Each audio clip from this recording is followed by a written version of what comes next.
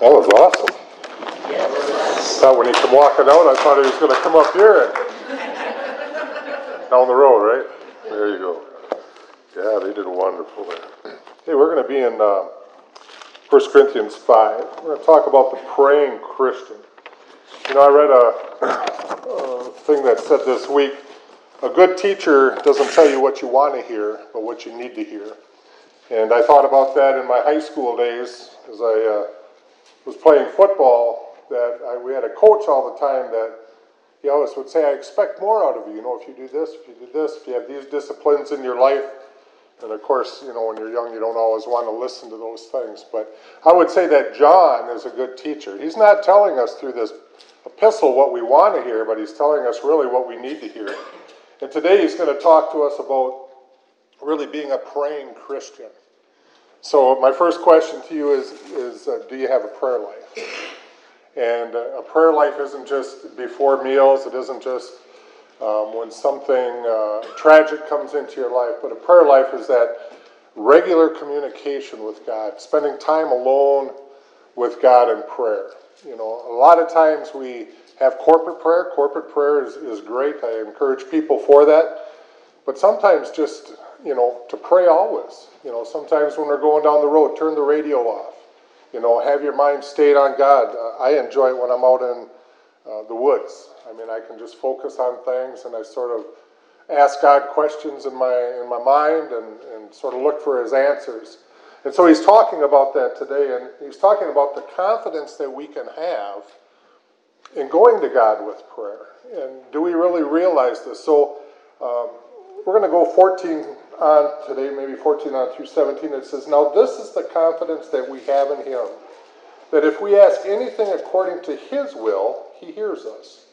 And if we know that he hears us, whatever we ask, we know that we have the petitions that we have asked for of him. If anyone sees his brother sinning, in which a sin that does not lead to death, he will ask and he will give him life for those who commit a sin not leading to death. There is a sin leading to death. I do not say that he should pray about that. All unrighteousness is sin, and there is a sin not leading to death.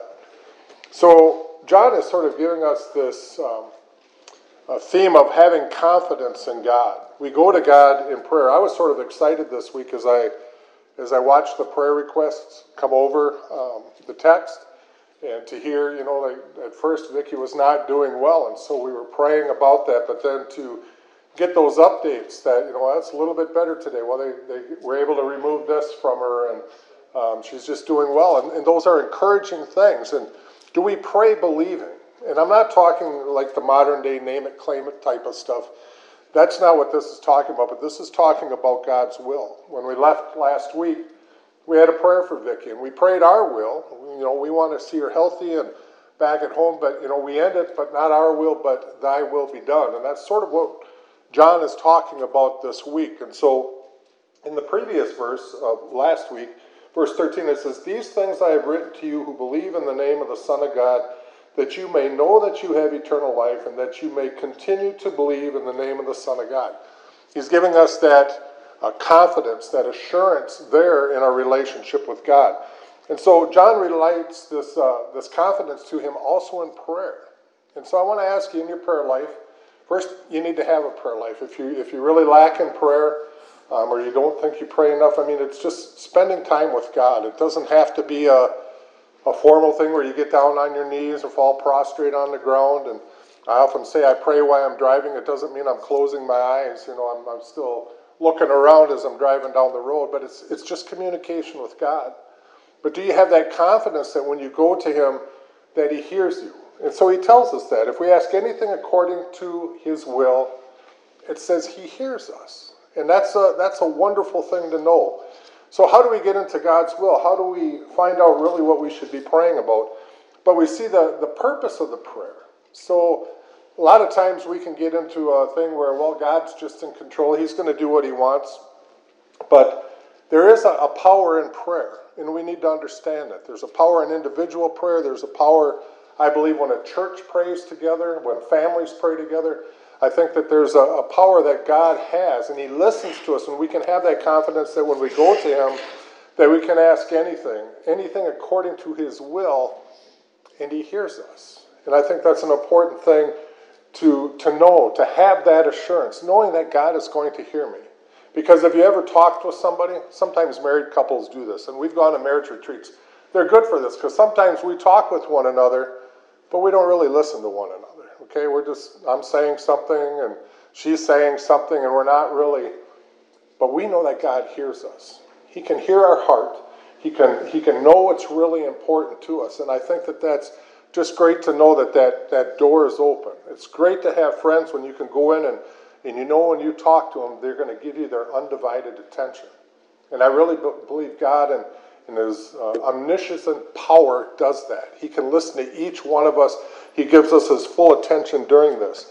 And so our God is a loving God. We know he's a gracious God. We know that he's a God that really wants to bless his people. And again, I'm not talking prosperity gospel, Cadillacs and big cars. I'm just talking about in our life. Blessings are so much more in our life. And I don't want to imply that anything that we ask for, we receive, but we should pray about everything, okay? So if I go pray for, a new truck or something like that, that's sort of foolish. That has nothing really to do with things. But if I pray for wisdom and knowledge, if I pray for healing, if I pray for more grace in my life, even this morning as we were coming up here, I can get... things get me upset sometimes, and I need to pray, Lord, just give me clarity on what I need to think about and what I need to meditate on, that I'm not taken away by the things of this world. Help me to be the husband I need to be, the father, the grandfather that I need to be, the friend that I need to be to those around me. And so I have an assurance that God hears those things, but there's nothing too small, and there's nothing too big for God. And actually, my wife taught me this lesson years and years ago before we were ever in the ministry. We always had sort of junky cars, and our family was growing, and we needed a car. And so me being the man of the house, I was going to go out and I was going to search all the car lots and all, check everything out. And I had friends that were in mechanics, and I was going to find this great deal. So while I'm out doing this, my wife goes to prayer. She prays about it, and all of a sudden, here comes a minivan that's available. And we had that minivan for many, many years. It was like God just sort of like laid it there in front of us, that it was where we could afford it. It was just a blessing. So that story always reminds me that sometimes we like to do things in our own way. We like to do things on our own agenda. And there's nothing wrong with that. We need to be diligent in the things that we do. But do we pray first? Is a car need something that we should pray about? Is the needs in our life. Is there anything too small that God doesn't care about? And I would say no. I would say that God cares about everything in our life. So really, John is telling us we should pray about everything. We need to pray about the little things, the big things, the insignificant things that maybe seem insignificant. Bring God into those things. And we find out that the more we bring God into our life, the more we're going to see his will. Amen. And the more we see his will, the more our will becomes like his. And when we're praying, then we are praying in his will. So Philippians says, be anxious for nothing, but in everything by prayer and supplication, give thanks, giving for your requests made known to God. Even in Luke, it just came to mind today when we were looking at that, but Luke says, bless those who persecute you. Pray for those that spitefully use you. Prayer is an important thing. Jesus used to go away from the apostles sometimes just to get alone and to pray to God to really discern what it is that he was going through and what he needed to do and where he was to go next. And so many of us need to have that in our life also, because it's easy for us to only be sort of wrapped up in our will. That's our society today. That's sort of what the world teaches us, is that, our will is the most important. And unfortunately, that has crept its way into the church too, that we sort of like our agenda, we like our way, we like our will, we want the things done our way, and we're not really so focused on God's way. So I sort of picture it as this. Sometimes we're going by, with our wagon, and we sort of invite God, why don't you hop on the wagon with me? This is the route I'm going. Instead of looking where God is taking a wagon and saying, God, can I hop on with you? Because when we're in his will, that's the perfect place to be. That's really where we need to be. So he wants us to see and discern his will in our life. And so are we doing that? Are you really seeking out his will? And we find that through his word. So we find that through prayer. We find that through his word. And then we pray his will. Okay, we pray his will sometimes into action. And again, I'm not saying, the name it, claim it stuff, that's not it. But God desires to work with us. Because he says in John 15:7, he says, if you abide in me and my words abide in you, you will ask what you desire and it shall be done for you. That's right. And again, that's according to his will, okay? His power, his providence. So when we abide in Jesus, which really means living in him day by day, abiding in Jesus isn't just Sunday morning for an hour or two. Abiding in Jesus is a week-long process. I mean, it's 24/7 thing. We want to be abiding in him, walking in him, listening to him, discerning what he has to say for us. And it's not like, we may picture those monks that are off in a far distant mountain place. It's not that. We bring it into our everyday life. We bring it into our families. We bring it into our friends. We bring it into our church, into our communities, wherever we're at. We're always looking for opportunities to live out the life that Jesus has called us. And when we do that, we find ourselves becoming more aligned with his will in our life. So the more that we follow him, the more aligned we are with him, and the more we're going to be walking and praying and seeking according to his will. So are you doing that? We might think, well, if it's God's will, why doesn't he just do it? Well, he could, right? I mean, God can do anything. But again, in Corinthians, it tells us, 2 Corinthians in the 6th chapter, it says, we then, as workers together with him, also plead with you not to receive the grace of God in vain. So we are workers with him. God has given us a sort of a privilege and an honor to say, you know what? He doesn't need us, but he wants us. He wants to work through us. We are like the conduit of his word and his teachings and really the invitation, the magnet that's going to bring others to Christ. And so when we're out in the world, we really want our life to be reflective of Jesus. We gave an example a few weeks ago about, the moon has no light of its own. But when that moon is full and it's reflecting the light of the sun, I mean, if it was like tonight, you could see everything. I mean, you can walk, you can see trees and twigs and all sorts of things. And that should be our Christian life. We should be reflecting the light of the sun, Jesus Christ, not of our own light, but of his light, that people can see and be drawn unto him. And so we're workers together with him, and he wants us to work with him. And he wants us to do his will, right? So we got to do this in our life. He wants us to care about the things that he cares about. And in the world today, we get sucked in by a lot of different things. There's a lot of cares, a lot of concerns, a lot of garbage, a lot of confusion, a lot of this and that goes on. And sometimes we need to stop back and say, what are the things that are really important?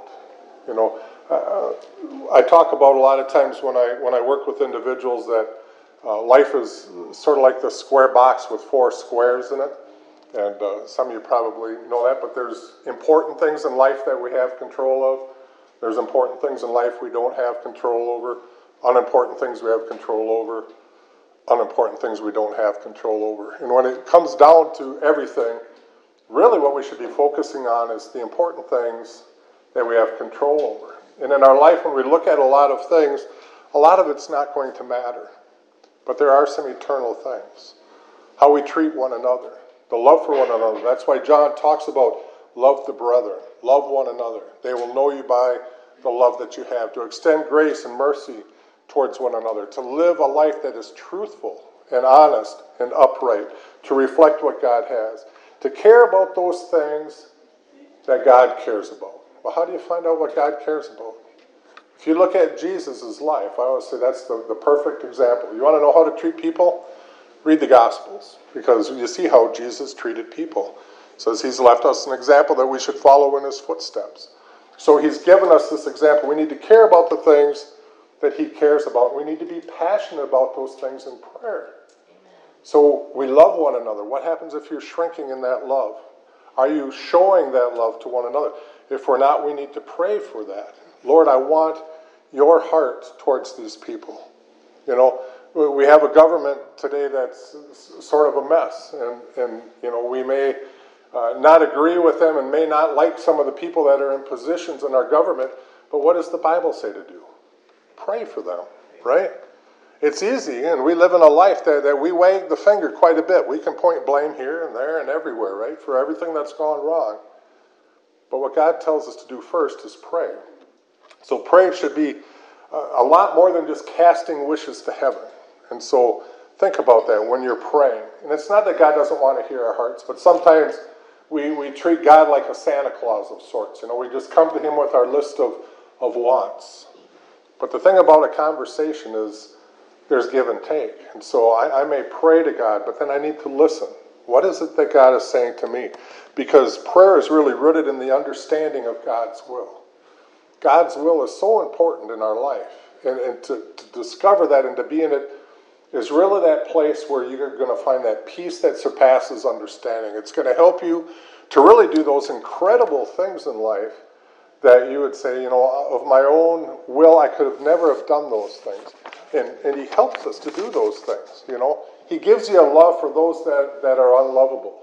And that's one of the characteristics of a Christian, is to love the unlovable, to really deal with those people, because it's easy, isn't it, to care for one another? I mean, we're all like-minded, right? We can sometimes get along, and we even have troubles with that sometimes. But for those that are difficult, God gives us that inner strength, that inner power to forgive those that maybe don't even deserve forgiveness, to love those that are unlovable. So the most powerful Bible and the prayers that I've ever read are the ones that were prayed in the will of God, seeking God's will. So we may be annoyed sometimes when our little children, when they, sometimes as parents, I always tell my kids, don't make promises you can't keep.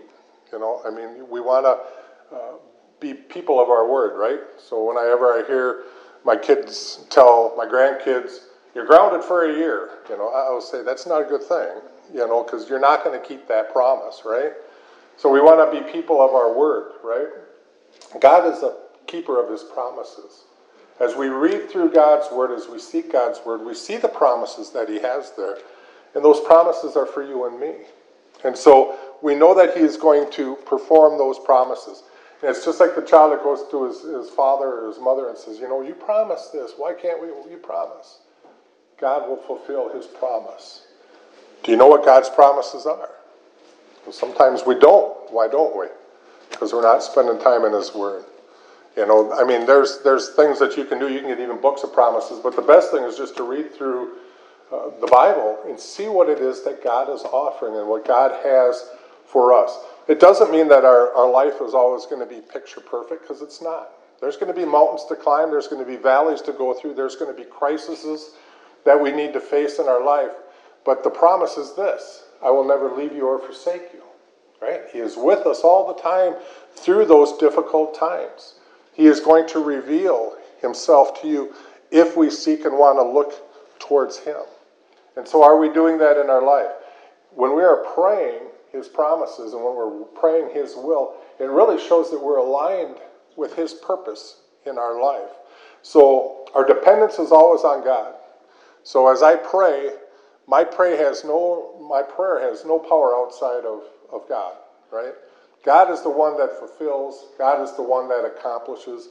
There are those out there that say, well, you got the power to pray and do this and do that. It is God that's got the power. We're just the conduit that he uses. We make our requests known, our petitions made known to God. We pray the way that we pray. It is God that does it. And so our dependence is always upon the Father.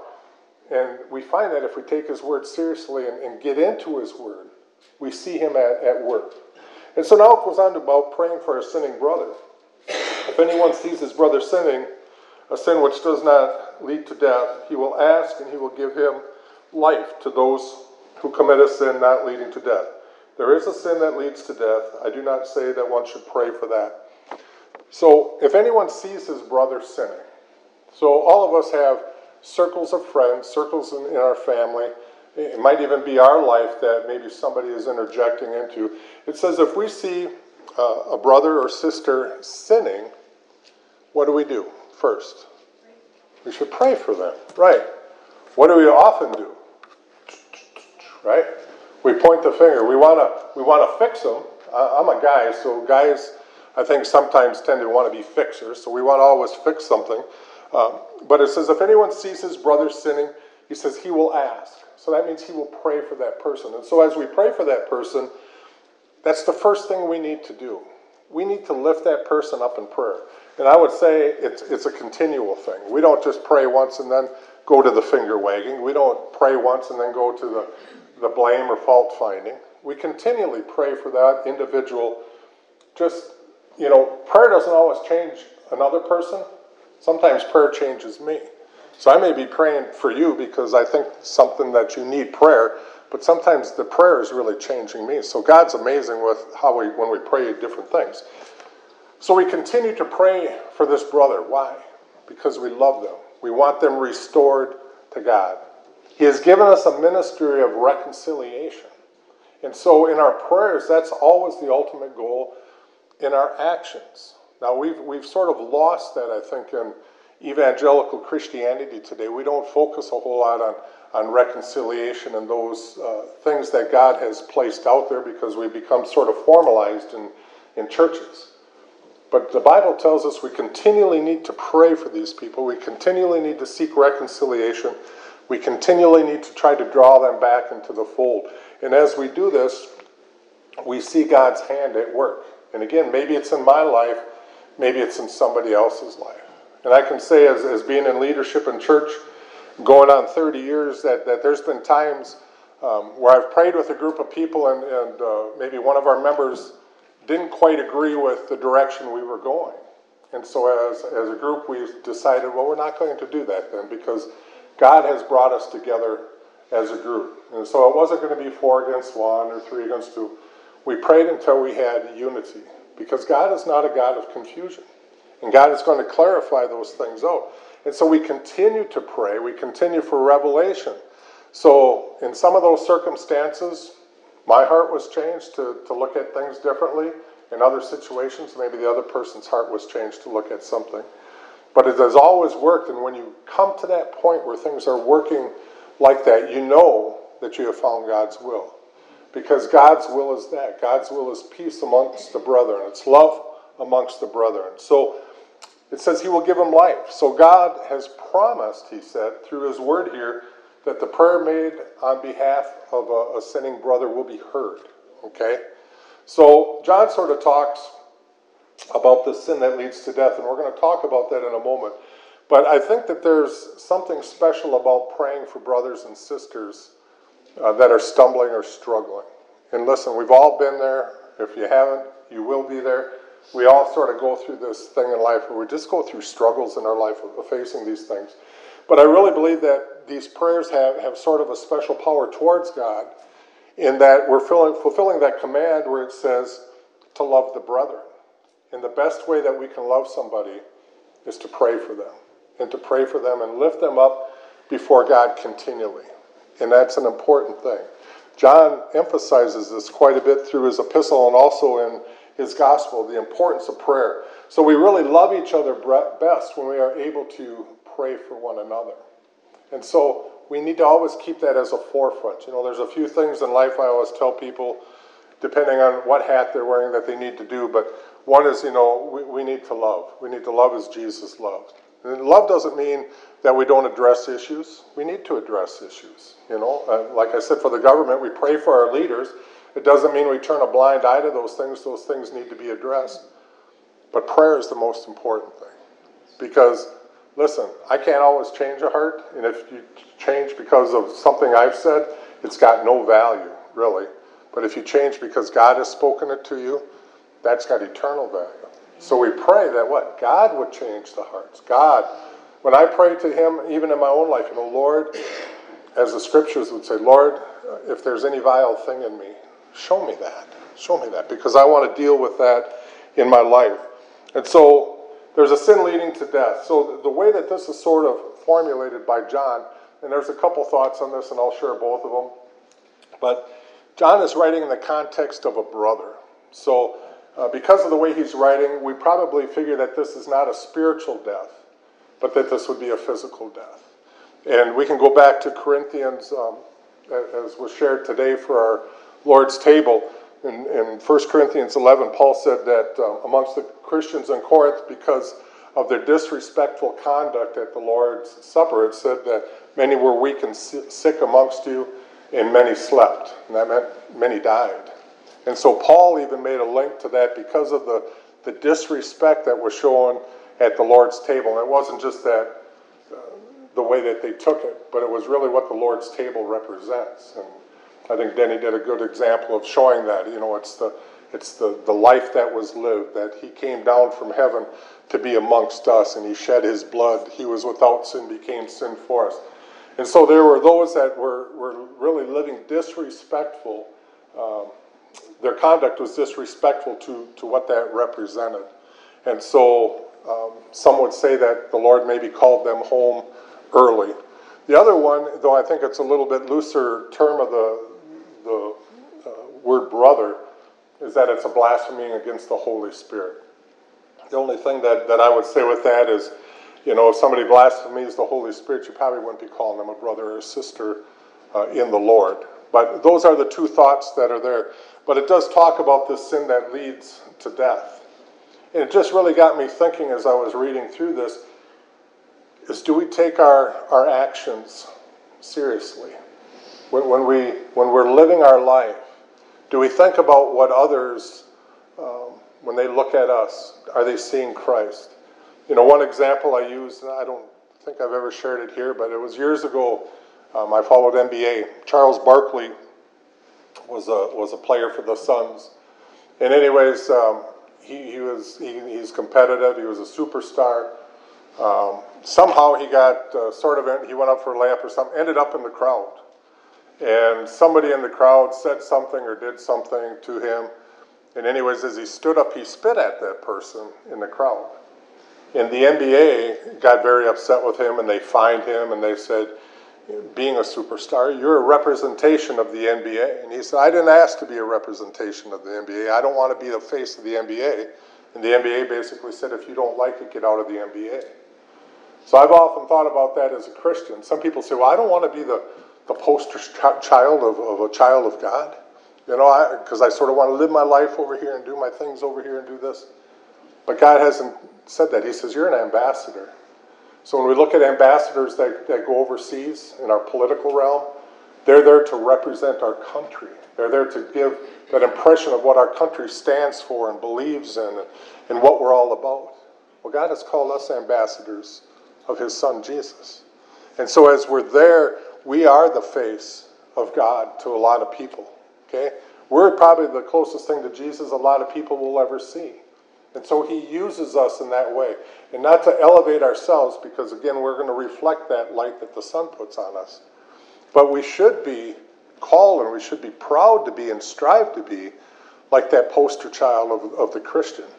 That when people look at us, they can see our love for God. They can see our love for one another. They can see the attributes of God in our life, the grace, the love, the mercy. God's going to deal with judgment in his life. But as it talked about this sin unto death, it wasn't really a condemning judgment, because as it goes on in 1 Corinthians, it says, but when we are judged, we are chastened by the Lord. That means we're disciplined by the Lord.